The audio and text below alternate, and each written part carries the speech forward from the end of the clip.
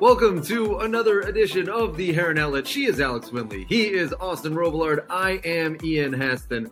First things first, we wanted to start the podcast by sending our thoughts, our prayers, our well wishes to everybody across the state of Florida, across the Caribbean, affected by Hurricane Ian. Hopefully, listening to this, watching this, wherever you are, might bring a little bit of joy, a little bit of solidarity in these trying times. We go through hurricane season together here in Florida, and we'll all do it together. Guys, it is still a game week, and the team got out of town affected this week by Hurricane Ian, did not train on Tuesday and Wednesday. We are recording this just after the press conference Thursday morning, and that in and of itself has been pushed back several times throughout the week because of Hurricane Ian.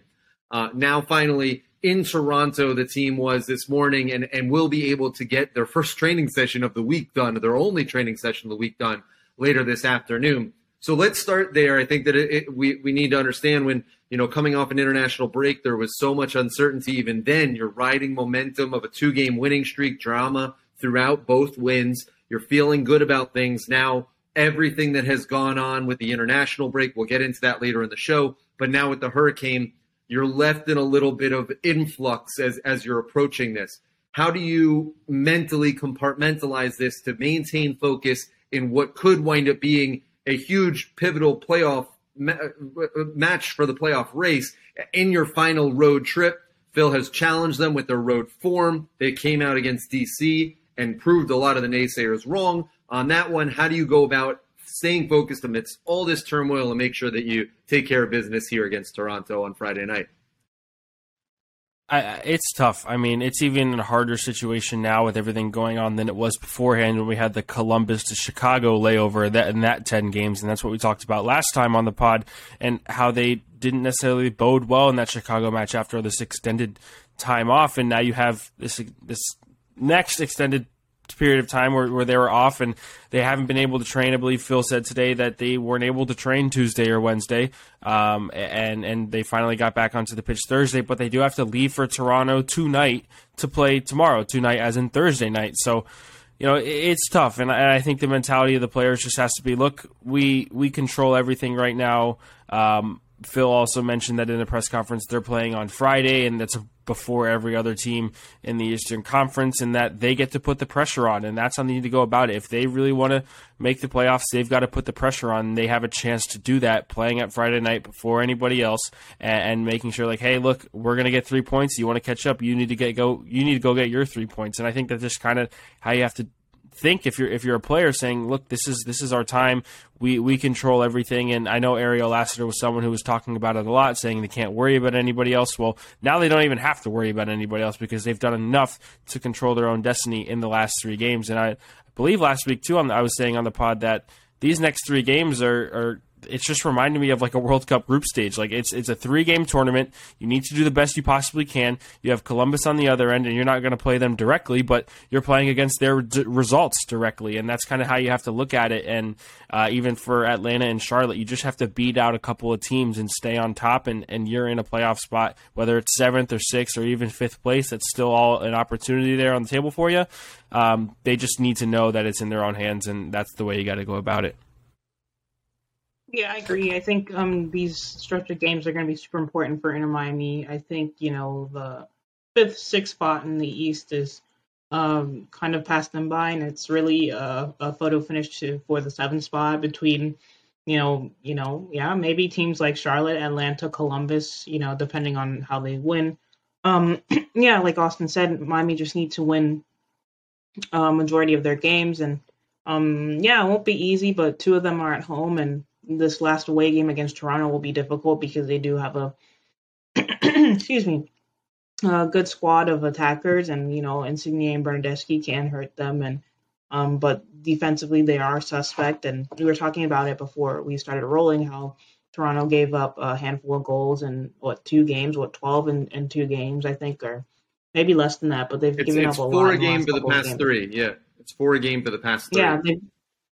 They've given up a lot of goals in the last couple of games, so that could help Miami in that regard. But Miami don't score a lot, but they'll be coming in off confidence off of that DC win, and the they want to make the playoffs, so they'll have extra motivation. So, yeah, it'll be an interesting set of games. I think this Toronto game could set the tone for how they do at home, but and these last two games at home are probably the most important of the season against Orlando and Montreal. So, if they can get a result against Toronto, I think they'll be in good standings.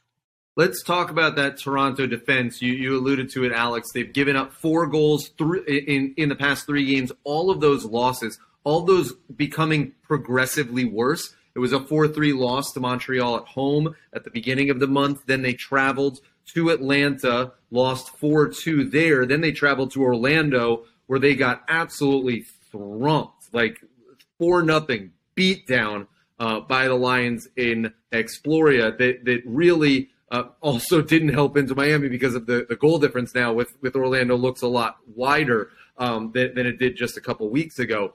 The defense has not looked good. Austin, you had mentioned that they have some center back issues. What are they going to be able to do there in terms of injuries, in terms of suspensions? How are they going to be able to realize what's going on? Yeah, so it's looking like Chris Mavinga's still not going to be able to be fit to play. Hasn't played since that September 4th game, and that they had, and has been down with an injury. They said his return should be in mid-October. September 30th, which is tomorrow, is not mid-October. And also with McNaughton, who has been pretty much their mainstay at center back, other than the rotating parts of Mavinga and Shane O'Neill, he's got a yellow card accumulation suspension. So who plays next to Shane O'Neill? I have honestly no idea. I've just scoured and looked to see what other center back they've had in the last 2 months, and those were the only 3 names that I could find right now. So they're going to be scratching for a center back. If you can help me out with who that... Yeah, Doniel Henry is probably going to be the one. He's like that super sub defender when they need a last minute, like big, tall defender to hold off games. So it's most likely to be Henry, but I don't think you get any confidence there. Absolutely. I don't know if that partnership has even been deployed all year for Toronto, if you're thinking about O'Neill and him. So that's another thing to think about, too. I think it's going to be really tough for Toronto at the back. We know what they have up front with those Italians.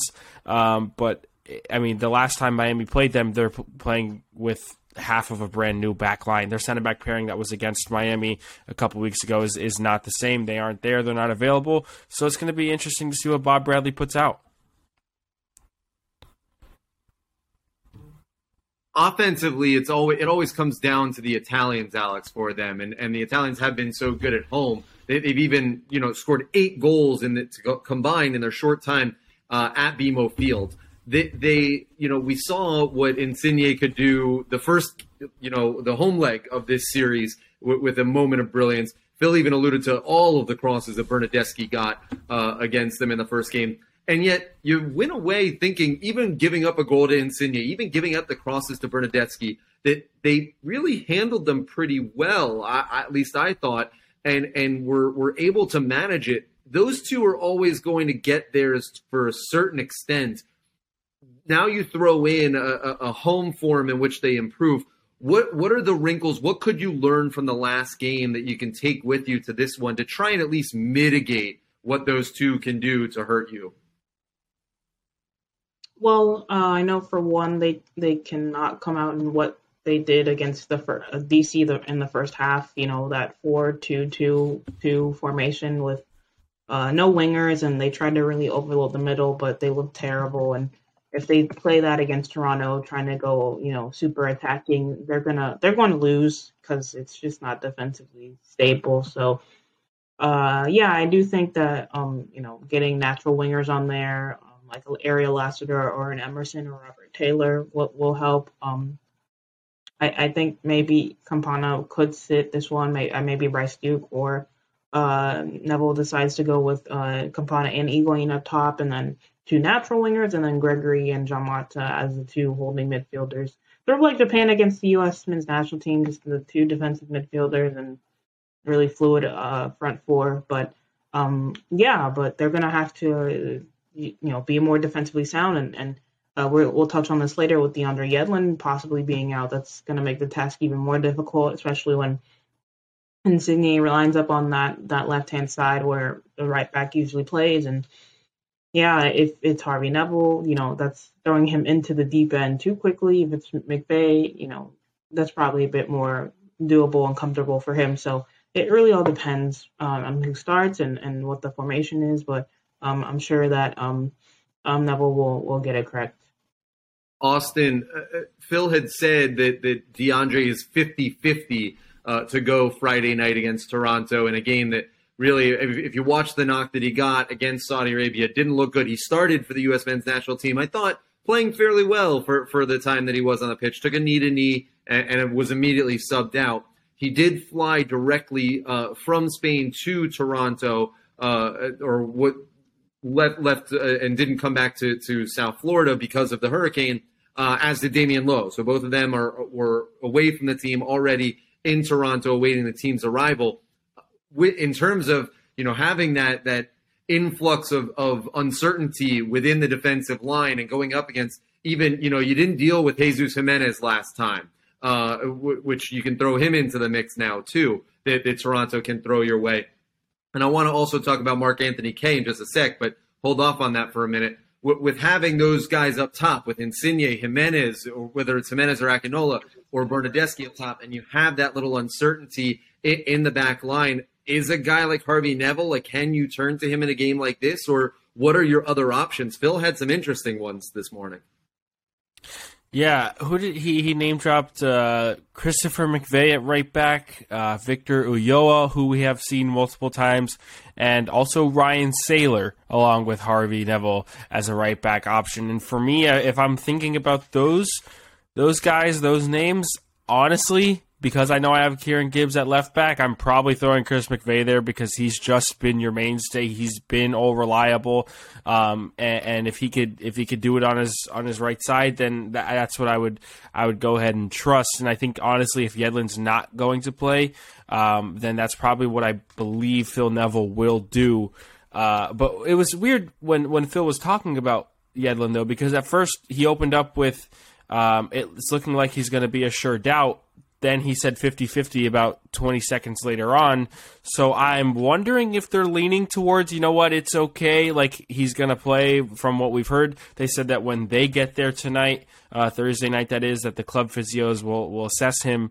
It looks like, for me, by the way, that was like an orange card at its finest, by the way. Like that was a little bit more than a yellow in my opinion, but that's a whole other thing. It was a friendly anyway. For me, I would say Yedlin, he's a tough guy who puts in a ton of energy into every move he makes on the pitch. And if he's not down and out for the count, I think he's going to push to play. Honestly, I don't see why he wouldn't. I'm leaning towards that there's definitely like a 75% chance that he'll play, in my personal opinion. And I know he was taking it off, but I think he was going to be taken off anyway. I think Joe Scally was actually warming up before the injury actually happened. So I don't know if that was as telling as it seemed to be. I think there's an opportunity there, but for me, I don't know if Harvey's ready for it right now. This is a huge opportunity against some world-class players in Bernardeschi and Insigne, and you saw a lot of the time Insigne in that first Toronto match was dropping in a lot, causing a lot of issues, switching sides, going back and forth. It's just extremely hard to read, especially for a young player like Harvey who doesn't have the experience yet. I would throw Chris McVey in there if Yedlin's not a go at the right, and then throw Kieran Gibbs on the left and figure out a center-back pairing from there. But here's my thing: is like you signed Harvey for this exact reason. Like this was the break glass and like this is why you brought Harvey in. No? I would say yes, but right now you have better options than Harvey. I think that putting Chris McVey at right back and Kieran Gibbs at left back is a better option right now than Harvey. Now, if Kieran Gibbs can't play to the speed that Toronto's playing at, and he's getting beat a lot like Chris McVey was in that Toronto match as well, then okay, you switch Chris McVey back over to the left in the 60th or 45th minute, and you put Harvey in and say, you know what, go do a job. That I'm okay with, but I think from the jump, that decision to play Harvey Neville there in his first MLS start could be extremely exploited and play right into Bob Bradley's hands away from home. Yeah, and I think that last point, I think if you do go with that, McVey at right back, the center back pairing could be Lowe and Mabika, which could work to their benefit considering, Toronto likes to cross the ball in a lot, and there's two tall center backs in the back line to kind of nod them away. So, and another thing worth noting is that Phil was adamant in, I think it was a week or two ago, about staying away from the five at the back. So I don't think that's even an option either. Yeah. I don't think that's an option. I think it's... Yeah, you have to stay four at the back, and I think that he's going to do that. I honestly think if Yedlin doesn't go, it's going to be a back line of Gibbs, Lowe, Mabika, and Chris McVey on the right. However, I have this little gut feeling that Yedlin is going to really want to play. Neither of you have Saylor. I'm surprised that neither of you would have Saylor in there. No. I would say just because, well, not at right back anyway, honestly. And Alex brought up a great point of Lowe and Mabika in terms of how much Toronto crossed the ball. I think they had 7 corners in the match. Bernardeschi was putting in a lot more than just that as well, from set pieces and from open play. So I think having Lowe and Mabika there to be strong, tall center backs to get headed clearances. Even if you start Drake Callender too, that's another presence inside of the box that can handle the ball really well. That's probably what you need to go with at the back. Alex, I wanted to talk about Mark-Anthony Kaye because he will be introduced into this game. Most likely will start. He was injured in the first outing with these two teams facing off against each other. And we were, sitting next to each other in press box, very surprised that they had instituted a defensive game plan to take Jaden Nelson out. I think with the speed that him and Insigne posed, allowing Insigne to really pinch in with Nelson going outside, they might try to replicate that in reverse with Bernardeschi. I guess I could see that happening with having Kaye sort of make that diagonal run, keeping Bernardeschi out wide to get numbers into the box for him to make those crosses. How does that change the dynamic with much more of an on-the-ball player? Not as much of a speed threat as Jaden Nelson is, but still can hurt you in terms of that, but a lot more technical of a player, Mark-Anthony Kaye.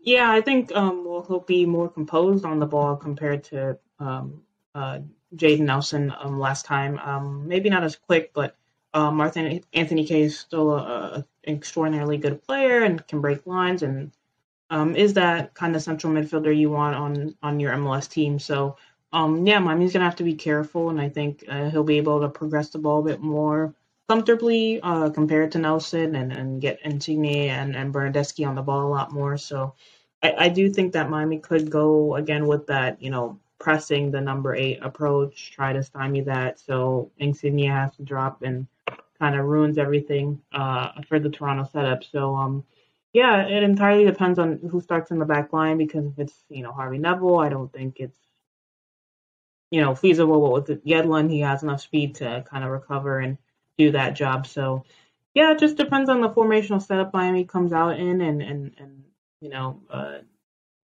see how they're able to cope with this. But there's plenty of guys on the bench that can, do a job in that regard. And I'm sure Neville will use all that to the best of his capacity.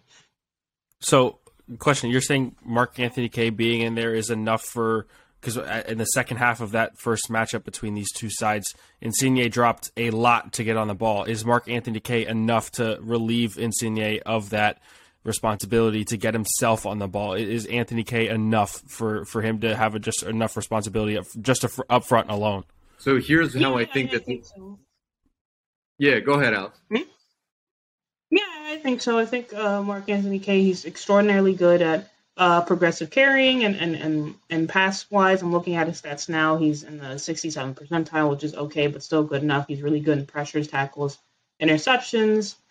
He can get the job done. So, I do think that is a bit of a threat in that regard. But, it just depends on setup for Miami. If they have one guy man-marking him and Insigne is forced to drop a bit deeper, that could work out in their favor.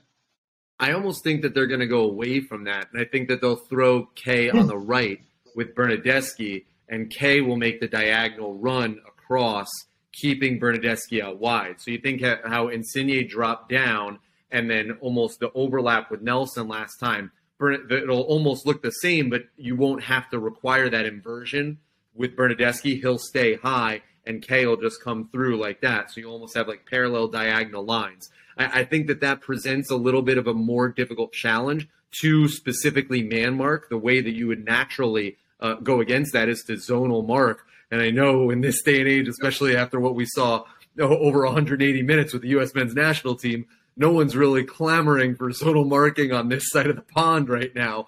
It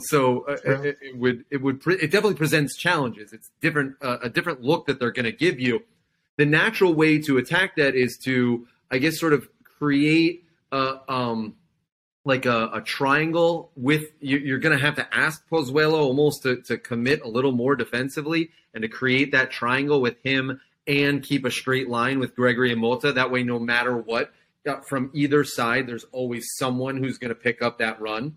And then the other person is responsible for whoever comes out wide. So it's like what one person finds the runner, not on ball, but whoever's making that diagonal run, the person who that side is catches that, and then the other person is responsible for the spatial awareness around it. I think that's really the only way you're going to be able to deal with something like that, because they're going to try and attack you inside out. He's going to make that run to try and draw you with him, and that will leave Bernadeschi free in miles and miles of space on the side to get really free crosses in. So that's why losing a Yedlin, but especially why Kieran Gibbs will be so important, is keeping that width, keeping that pressure on that right-handed flank cross is going to be really key, I think.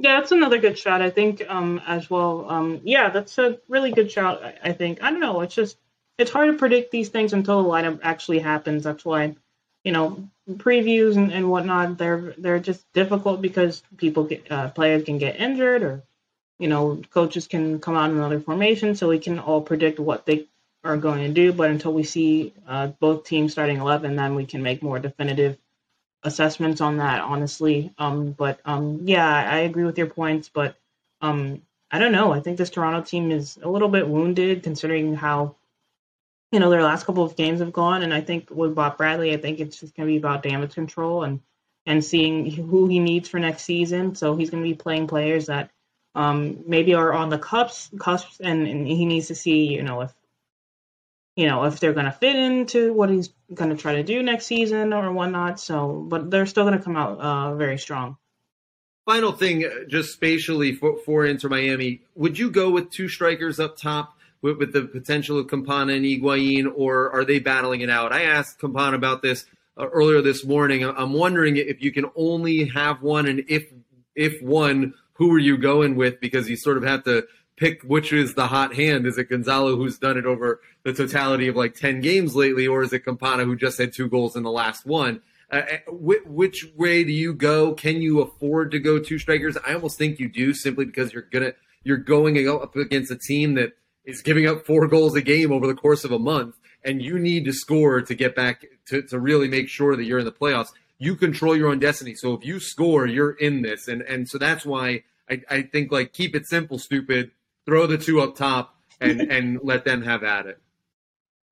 Yeah, I mean, somebody mentioned earlier fluid front 4 with 2 holding midfielders, and I think if you're going to do that, I don't see how you sit either Campana or Higuain. Like, I don't know how you make that decision, so I just think you don't make that decision, and you play a front 4 with them 2, Pozuelo, and your most favored winger right now, probably Robert Taylor, Ariel Lassiter. I'm not 100% sure. It's going to be a tough decision. I think both of them are going to be, chomping at the bit to try and score a goal. If you're Leonardo Campana, yes, I'm going to bring in the Ecuadorian bias. They went 0-0 and 0-0 back-to-back in their international break, and their strikers weren't posing any threat, Estrada especially. So if I'm Campana, and I asked him about it as well, like, how, balancing that, is it as much as it's about Inter Miami making the playoffs, you want to get on the plane to Qatar, so that's obviously at the back of his mind too. He's going to want to score goals. Higuain is still trying to do more and more, it seems, to keep on proving himself to this fan base and to the club that he's a worthwhile member and that he's really putting an impact on this team. If you have to make the decision, I'm actually not going to make it. I don't know who I would choose, but I really think that you play. I really think that you play both strikers, and just like glossed over. I can't. I literally can't make the decision. I don't know what I would do, and I would play both, and probably a Robert Taylor and Pozuelo all up there at the front, and figure it out and how they'll gel. And if you need some speed, you've got Emerson and Lassiter to come on if you really need a goal, but. I think this might be a goal fest anyway, and if Miami can score a couple early ones, then it's not much to worry about. So this game could go so many different ways that I'm getting a little nervous about it now the more we talk about it. You're just lining up as a 4-2-4? A 4-2-4? Is that what we're thinking? Okay. I'm thinking Pozuelo is going to naturally convert himself to a central playmaker 100%. It just depends on, can he take up the defensive responsibility on the left side to not isolate Kieran Gibbs? And if you're Robert Taylor, who's lined up on the right, can he take up the responsibility to cover up the makeshift right back that Phil Neville's going to have to put out onto the pitch if Yedlin's not there? And with that said, can Pozuelo have both responsibilities as a central playmaker and somebody who needs to cover up the left side of the pitch? I'm not 100% sure that that's possible, but I think, again, when you look at the score lines of these Toronto games that have happened in the last couple of weeks, they've given up a lot of goals and they've scored a lot of goals, and if you're going to play into their own hands, try and score more than them. I know, Ian, you've been screaming that for 3 years now with this club. Fight, score goals, and, play for the 5-5s.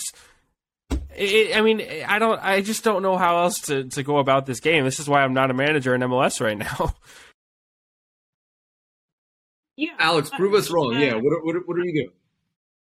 I would start both of them, but Higuaín is going to need to track back and defend. Really, that's literally. I know he's a great goal scorer, but he could be such a liability on defense sometimes if he's not caring enough to track back. So I'd just play a 4-2-3-1 with Higuaín as the 10, but he's really just the second striker alongside Campana. Lassiter on the actually, you know what? I don't know. Lassiter on the left flank, maybe Pozuelo on the right, tucking in with an overlapping from Yedlin if he starts. I don't know. There's plenty of ways they can go, but if it were me, I would just stick with the 4-3-3, bench Higuaín or Campana, play with wingers. Keep it simple, really. Wait! But if you're gonna do that, you have to pick one. I want to know who you would pick to start the match. Campana, and then bring Higuaín on later. I know he's in form, but I like that. Yeah, I like that because Higuaín is known to do it late, right? Like he comes in and he's efficient in those. What's that stat? They score most of their goals after the 85th minute or something. I think your 4-2-3-1 idea is probably what he goes with, though. If I was guessing, that I would say Pozuelo on the right, Lassiter on the left. It makes the most sense to me. Austin, to your point there with my goals theory, it actually comes from Ray Hudson. When I was a kid, I had a camp with him, and he told me that soccer is the only sport where when the ball's kicked off, you have the potential to tie, but soccer is the only sport when the ball's kicked off, you have to pick a mentality. If I don't give up a goal, I can't lose. If I don't score, I can't win. And every single player that kicks the ball off comes with a certain mentality, and that dictates which side of the ball you should be on. And I was a striker, so there you go. So thank you. I always appreciate it. Wow, that's a little bit of wisdom there. I like it. That's where that comes from. Okay, let's talk playoffs, because Toronto is officially eliminated from the playoffs, as is DC, as is Chicago. New England basically on the cusp here. Charlotte, Atlanta holding on by a thread. Charlotte can still get up to 47, Atlanta up to 46. So barely still in this, but they can be in it. Inter Miami tied on points with the Columbus Crew, 3 points behind Orlando, and now 4 points behind Cincinnati, but Cincinnati on 32 games played. They did get that draw at Seattle, which Phil had said earlier this morning that basically in his eyes that puts them in that 46 should be enough for them, especially closing out the year with Chicago and DC. You'd think that if they get at least 1 point, 2 points in that, they probably are over the finish line there. So when you're handicapping this, it really is Orlando, Miami, and Columbus. 3 teams for 2 spots. Guys, looking at it right now, it would look as though Orlando is the favorite in terms of points, but has the most difficult road.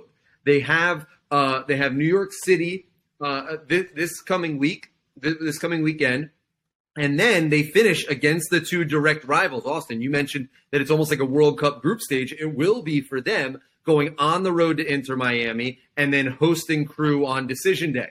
For the Crew, a little more straightforward. They have that Orlando game to finish the year. This weekend, they'll be at home in their final home game of the year against New York Red Bulls. And then midweek, they travel to Charlotte, a very formidable Charlotte home team up there with Inter Miami's one of the best home records, especially in the Eastern Conference. And then we all know for Inter Miami, it's simple. At Toronto, home to Orlando, home to Montreal on Decision Day, finishing the week out strong with 2 home games. So, guys, looking at that right now, if you had to guess the one team on the outside looking in with 3 games to play, who's your odds-on favorite there, and who's your odds-on favorite for the 6th seed? We'll start with the one on the way out with you, Alex. Who do you have as those 3 teams being left out of the party in the end? Well, New England. I don't think they'll.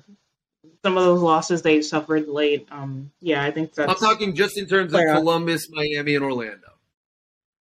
I think Columbus will miss out. I don't know. I think their form, they have the tendency to give up goals late, and against the Portland Timbers a week ago. I don't know how long it was, but they gave up a super late goal in the 95th plus minute and like 5 minutes of stoppage time.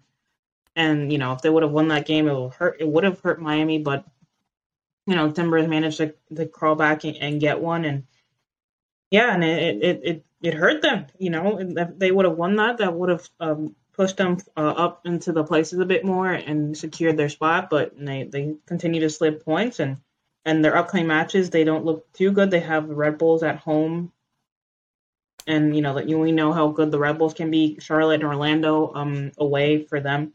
Charlotte's good at home, and Orlando, of course, they'll be looking to get a result as well. So, their schedule looks a little iffy for them. So I think Columbus will be the one team, missing out. I think another good reason why Columbus could be the team to miss out, because if any of these teams tie on points, Columbus only have 9 wins right now with 3 games to go. If they're to win any games to move up and they tie on points with Orlando or Inter Miami, they're obviously winning games as well. There's no way Columbus would get up to that category. That would be the tiebreaker in terms of overall wins. So that's another reason why I think Columbus could be the team that misses out. I know Alex said New England as well. I don't think Charlotte or Atlanta catch up, in all honesty. I think Phil Neville said something about Atlanta today. Even Columbus being that good at home, I think they're just too far behind. I do think, and I fully agree with Columbus missing out. They've dropped a lot of results. They struggle to win games. They give up goals late. And I think that they have a very tough schedule. And that game against Orlando to end the season is probably going to be the haunting one for them. So here's where I'm going to play devil's advocate. Every time I believed in the New York Red Bulls in a big game that matters for the playoffs, they've found a way to lose. Just every single time, seemingly. And if Columbus is able to pull off this win, let's say get a draw against Charlotte, all of a sudden they're at 46 heading into Decision Day. That puts a lot of pressure on Inter Miami and a lot of pressure on Orlando, who could, at New York City is no joke. So if they drop that, and then if they drop the Inter Miami game, they could possibly need a win at home on Decision Day. And that, or Orlando having such a difficult schedule, it would surprise me if they can't get 2 points in these 3 games in order to do it. But it's not out of the realm of possibility. If I was them, I would be feeling pretty uneasy. I would be happy that I have that 3-point cushion, because if I didn't have that, I'd be really nervous. They have by far the toughest stretch of anybody remaining throughout it, especially considering Montreal on Decision Day, Montreal on Decision Day knows that they're going to be playing a midweek game, knows that they're going to be the 2 seed, and so because of that has absolutely zero incentive to try in that at all. There's no reason for Montreal to play any player that they expect to play in the first round of the playoffs, and that's why I give that even more credence to Miami. There's possibility for them to jump Philadelphia. No, I don't think it's going to happen. But it's such a long shot. They'd need to make up 5 points in 2 games. They're at 59. Yeah, so if Philadelphia drop 2 and Montreal win 2, it's there because goal differential is never going to happen. You've got 36 goals there, but they've got the same amount of wins. So technically, that's still there. And if Philadelphia lose those 2 games or lose that 1 game, I'd say, and you go into decision day, Montreal has something to play for if Philadelphia are to lose against Charlotte, who is at home, I believe, in that game. I think that Charlotte's at home, so that's. Which is more reason, I think, for Philadelphia to have one of their stereotypical Philadelphia 6-7-0 games. Yeah, that could happen. That could happen. Yeah, guys, that could happen. Guys, before we go, I wanted to talk about the international break in the U.S. men's national team and their performance, or lack thereof. A 2-0 loss to Japan in what was, I got to admit, one of the most disappointing U.S. men's national team games I've seen in a while, simply because of what you're trying to get out of it and how little you did. Obviously a meaningless friendly, but you follow it up with another lifeless 0-0 draw against Saudi Arabia. No team has ever gotten just 1 point from those last 2 games and gone on to make a deep run in the World Cup all the way to the final. I don't think anybody is thinking the U.S. men's national team is going to the final of the World Cup here, but it really was for all the problems that England has had, for all of the ups and downs that Wales had, and for all of the, lack of confidence you have in Iran. You really felt, at least heading into this window, that, okay, well, the U.S., they might not be the favorites to win the group, but they should at least have a little, maybe a slight favorite to get out of the group. Given the way that they play, I would find that not true at all, given how this looks right now, and a stubbornness of Greg Berhalter, the likes of which I really have a tough time believing. Yeah, I'll let Alex touch a ton on this because of her close ties to it right now with her new opportunity. Of course, congratulations, by the way. I think watching those 2 games, first of all, I have to say that as an Ecuadorian American, seeing 0 goals scored in 4 games was excruciating because none of my country scored at all in the 4 games. It was awful. But with the U.S. men's, it was I don't know if it was a lack of purpose in their passing or it was just you saw that they controlled the ball but did nothing with the ball. And the defensive instability at the back, the partnership between Zimmerman and Long, I think Zimmerman without Long is much better, so that's something I think needs to be addressed. Do you play Sergiño Dest on the left or on the right? Is Anthony Robinson going to be healthy enough to go into the World Cup and start? There's so many questions right now, and with them not scoring goals. He is back in training, though. Sorry to cut you off, but Anthony Robinson is back in training for Fulham, is expected to play, so yeah, he should be hopeful. That's good. I think that they're really going to need that because that'll insert some stability to the back line, at least going into November 23rd. I think they play their first game. I just think there's too many questions right now to be asked, and you wanted to answer those questions in these 2 matches, and if anything, you're left with more questions now than you were before this international break, and I think that for me is the biggest problem. I think that looking at these 2 games, if I'm England, Iran or Wales, I'm saying I'm gonna employ a high press, and I'm gonna let also United States try and make passes because at some point they're just going to make an errant pass. They're going to lose the ball in a high press. They can't deal with the pressure, and we'll just take over on turnovers and counter, and that's how we'll win the game. And I think it's that simple right now for opposing teams to the United States. Yeah, watching those 2 games, I don't know. It feels like a lot of shoehorning in players to fit a system that may not be to their best strengths. Maybe instead of playing out of the back, they can just I think the Saudi Arabia game was a good example of that, where Weston McKennie was just making these late into the box runs and giving the Saudi Arabians really, big fits. Sometimes U.S. just needs to play ugly to win. You're at a World Cup. Honestly, systematic formations and systems for national teams don't make sense. For club teams, yes, because you're with them most of the time. But for national teams, there should be a set way of playing. Yeah, but at the end of the day, you just play to your players' strengths. Look at the Netherlands. For so long they played in a 4-3-3, but under their new coach, which is I think Van Gaal. I have to double check, but they're playing in a back three, and it's not what the Dutch are used to, but it's working for them. So I think it's too late to switch up the system that they've been playing, but yeah, I think I don't know. They're just gonna have to wing it, really. Even if the system doesn't work, plan A, go to plan C, like Ferrari mid race where they're messing up the plans. So, plan D. Our secret F1 group chat just got exposed. They have to switch to plan B because plan A, B, and C didn't work. So, that's what the U.S. will probably have to do mid-tournament. Just switch up their playing style because England, let's be honest, they have talented players, probably more talented than the U.S. right now. They'll be able, even with their problems aside, they'll be able to just play through the U.S. quite easily because of the talent that they have. So, yeah, it's they just need to figure out, this World Cup aside, by 2026 they need to figure it out because there's a lot of this is golden group of players here, and this was supposed to be it, though, right? But this is what I was saying.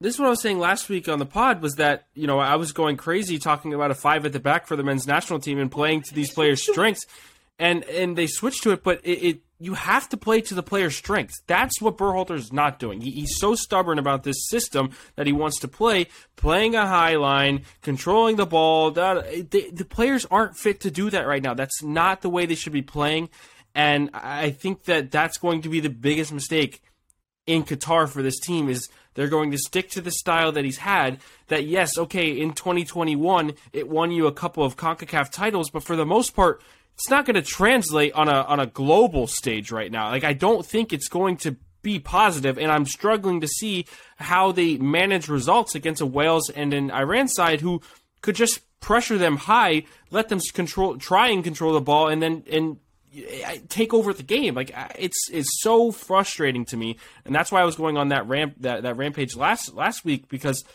there's so many good players on this team and talented players. You just have to find a way to use them, and right now I think he's not getting the best of all of his players, and that's what you're supposed to do as a national team manager, and I think that he's failing in that department. I don't know if you guys saw Iran versus Senegal, but Iran did a very good job of high pressing Senegal, just like Japan did to the United States. And Alex, to your point, plan A, plan B, and plan C seem to be all the same plan for Greg Berhalter.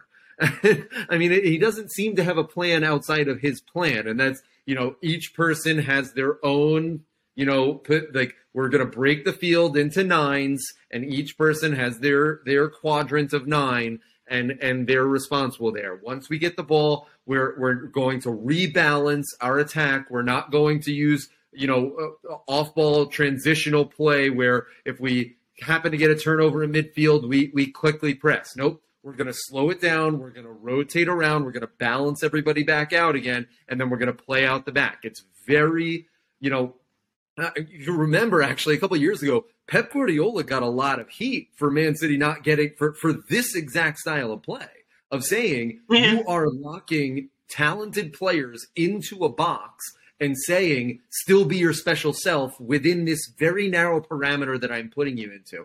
And great managers are able to adjust, which is why you've seen him. Pep is one of the best, if not the best, be able to adjust within the confines of the system. Greg's trying to play the same game. He's just doing it poorly. We got to call a spade on that. And my other thing, sorry, we haven't talked about this enough, so I'm just going to randomly throw it out there. Christian Pulisic drops way too deep, way too often, and completely takes himself out of place. Yeah, that's why, honestly, with their number 9 issues, try playing him as a false 9. I don't know. That's what I'm saying. So play the 4-3-3. Just make Pulisic the third midfielder, because that third midfielder, whether it was Del Torre, I love Yunus Musa. Musa. Whether it's Kelvin Acosta against Saudi Arabia didn't do much. That third midfielder is never doing much in Greg's system. So make it Pulisic and get an extra attacker on the field because Pulisic is dropping deep enough as it is. Well, I think with Musa on the pitch, you would see that because Musa on the ball is going to go forward and get past defenders one-on-one. They didn't have somebody like De La Torre had an awful game against Japan. Kelvin Acosta is not that type of guy to do it against a side like Saudi Arabia. So I think that if you have Yunus Musa in there when he's healthy, we might have seen that, but unfortunately we just didn't get to see him play. And that's why I said this team has been left with more questions now than they came into it with. And who's the backup to Musa if he's not going to be the third midfielder? Or what do you do if Adams or McKennie don't play? There's a lot to be asked to this side right now. Yeah. We are less than 2 months away now, guys. Officially less than 2 months away. Less than 8 weeks away from World Cup Qatar 2022. In the meantime, Inter Miami has a huge weekend on the slate for them. Friday night, they will play Toronto FC. That's the only game of the evening. But just to give you a heads up on the other games that matter, Saturday at 1:30 is New England hosting Atlanta. At 5:30, Charlotte hosts Philadelphia. Then later on in the evening, at the same time, Columbus hosts Red Bulls and Cincinnati hosts Chicago. And then on Sunday, the big one will be New York City hosting Orlando. That game actually again at Red Bull Arena in New Jersey. It seems like forever since NYCFC have played at Yankee Stadium, or only like 1 or 2 games all summer they've played at home. But will be another big game and a big chance if NYCFC can come out with a win. That just makes, Wednesday's game, when we're talking, all that much important. Quick news and note, because I think I forgot before we head out of here that Coco John is going to be fit, healthy, as is Breck Shea, who's been training. We just learned that a little while ago that Coco will be available. And Phil, I didn't want to forget with us not talking about this. Coco, Phil alluded to, not a lot of teams have seen a lot of him, and that can be a little bit of a secret weapon. Do we agree, or is it a little too risky at this important stage of the year? No, that's fair. Yeah, I don't know, it's fair. If you need a goal late on and you're struggling and results are not going your way, you got to throw an attacker out there. That's who I'm putting on. The 4th highest rated player on Inter Miami according to the FIFA ratings, which was very surprising. Coco was. So definitely they're seeing some talent there. All right, guys, we'll get out of here. She is Alex Winley. He is Austin Robillard. He is our producer, Andres. I am Ian Hess. Make sure you follow us here on YouTube, Spotify, Apple, wherever you get your podcasts. Follow us on Instagram. Follow us on Twitter. Like, subscribe, rate, review, all that fun stuff. And please stay safe as we all recover back from the devastating Hurricane Ian. I hope you're all safe. I hope this was a nice break from it all. And I hope that Inter Miami can give another one this weekend and we can all build back better and happier and wonderful through this hurricane with all. That has been this week's Heron Outlet. Again, make sure you like, subscribe, follow, and we will see you back here next week.